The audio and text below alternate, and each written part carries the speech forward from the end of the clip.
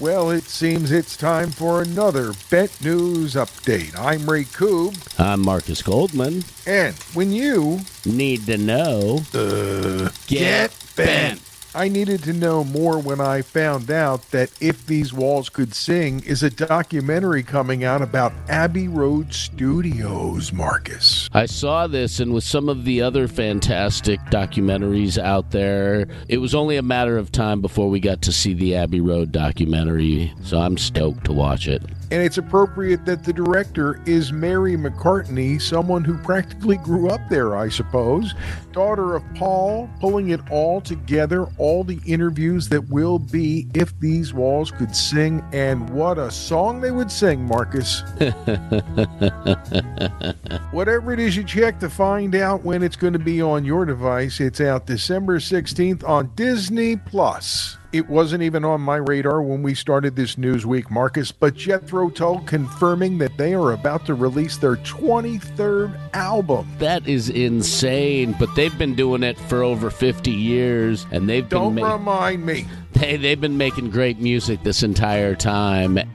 I'm excited to hear what they have to do. Plus, he's been spending time on the road over the last bunch of years. Other than the pandemic, of course, he's still been an active road dog. You'll have to wait to find out more about the album. Look for it in the spring. And once again, he's working with Pineapple Thief's Bruce Sword on this new album.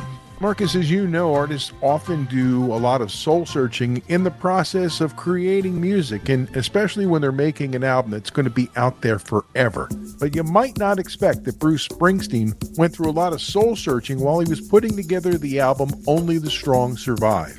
I was reading about all of this, and the fact that he wasn't happy with what he had originally done and had to re-record says a lot about him and about his expectations, about his standards.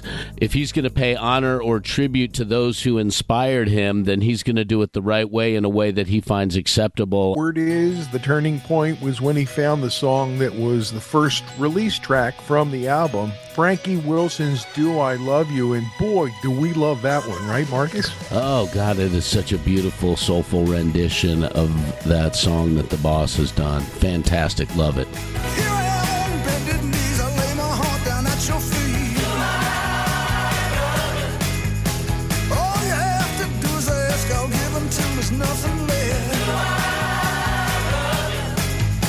As long as there is life in me, your happiness is guaranteed. I'll fill your heart with ecstasy, darling.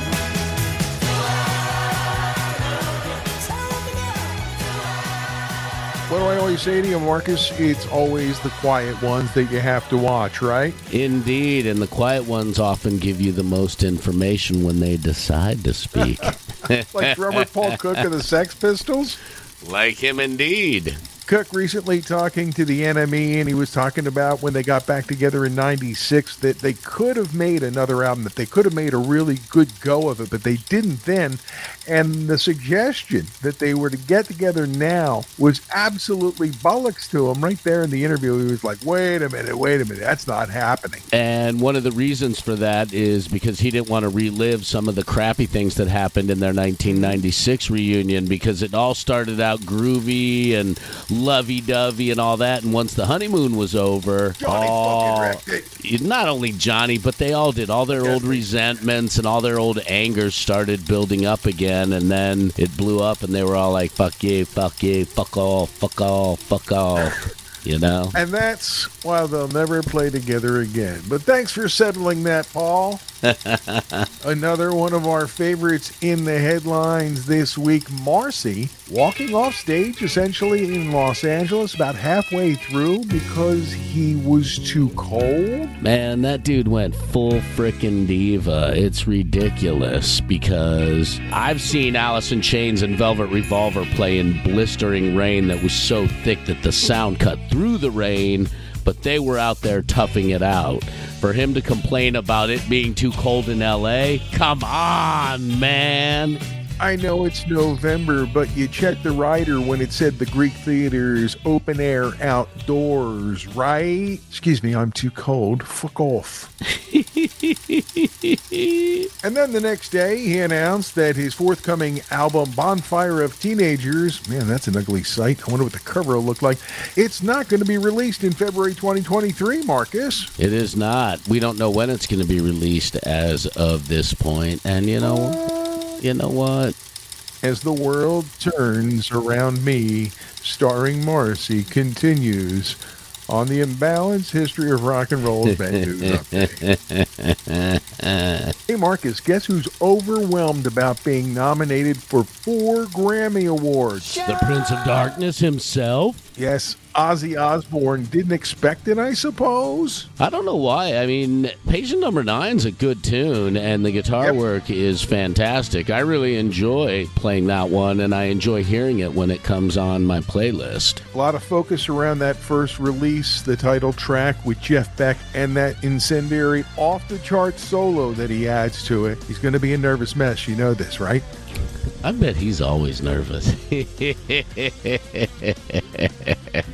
We've been hearing a lot about the economy and the impact it's having on things, and a lot of artists have been talking about it, but Anthrax is going to be the first band to have to cancel a European tour because it costs too fucking much to do it. Anthrax had planned their 40th anniversary UK European tour for September, October, and November of 2022, but pulled all the dates apart from the 8 UK shows because of the cost of touring. It sucks that that's where we are because music is so important. Bassist Frankie Bello told Total Rock, quote, "When I saw the numbers, they were literally triple what they originally started as.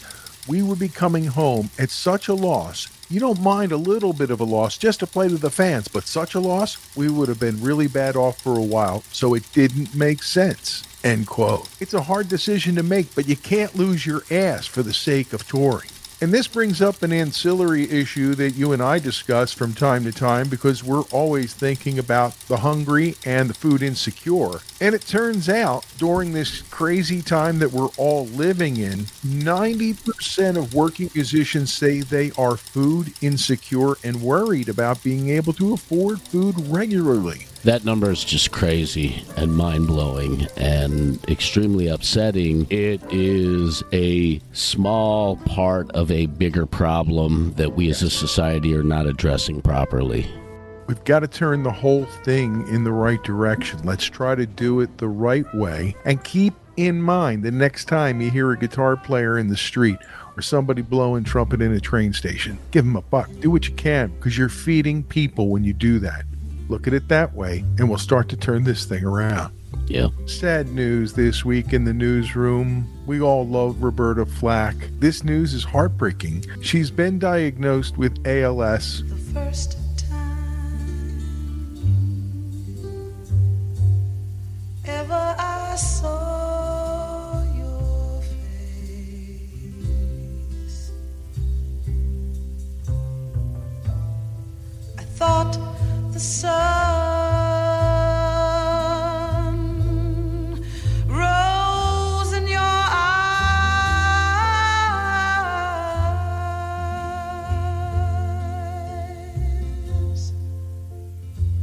and the moon and the stars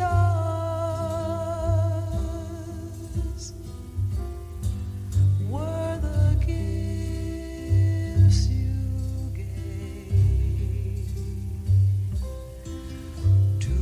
the dark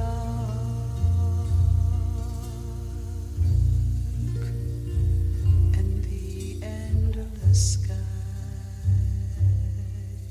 And sadly, she can no longer sing. We found out this week. Yes, amyotrophic lateral sclerosis, ALS, Lou Gehrig's disease, is a progressive disease, and a lot of times it starts in your legs and moves up your body, slowly paralyzing you. And eventually your breathing and your vocal cords get hit and you lose speech and all of that. And it's so heartbreaking to see this slow degeneration. As you well know in a personal sense, so let's not beat around that bush. You know what it's like because you watched it happen to your dad. Correct. And it affects you directly that way.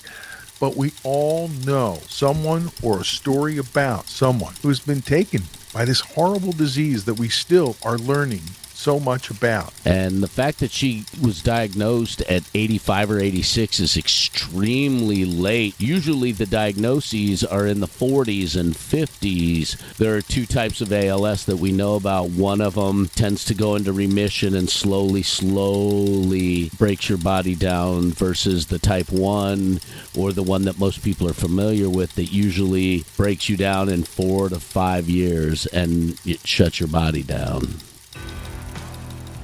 A pair of losses that we have to discuss in the music world this week. One hitting close to your punk rock heart. Keith Levine, founding member of Public Image Limited and The Clash, dead at 65. This is a sad loss for a lot of people in the music industry who had the chance to work with him and really enjoyed it. His time with Public Image Limited was fantastic, and the music that he did with them was beautiful. The fact that he was one of the original guitarists of The Clash, but then left because, number one, he didn't really want to be a part of all of the politics that Joe was a part of.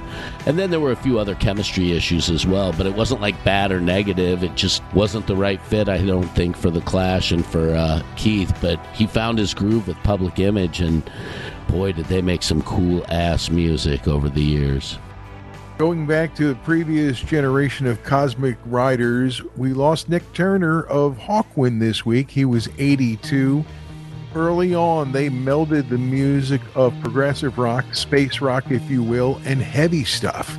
And starting as a roadie, becoming their bass player and the founding member of Motorhead, Lemmy Kilmister, part of the Hawkwind family. Safe sailing to Nick Turner of Hawkwind. Ray Koob and Marcus Goldman on the Imbalanced History of Rock and Roll Bent News Update. You know what's coming up really soon, buddy? A very special birthday in the world of rock and roll, are you referring to? Can you imagine the party they'd be throwing for Hendrix at his 80th birthday? It would be next Sunday, the 27th of November. And it would be off the charts crazy. There are various celebrations around the country. You can find them online if there's one near you, including Cafe Wa in New York City, a special place in Hendrix history. Before we wrap up this week's Bent News Update, Marcus, where are we going on this week's episode of the Imbalanced History of Rock and Roll? We are going back to the island of Montserrat. Oh, goody.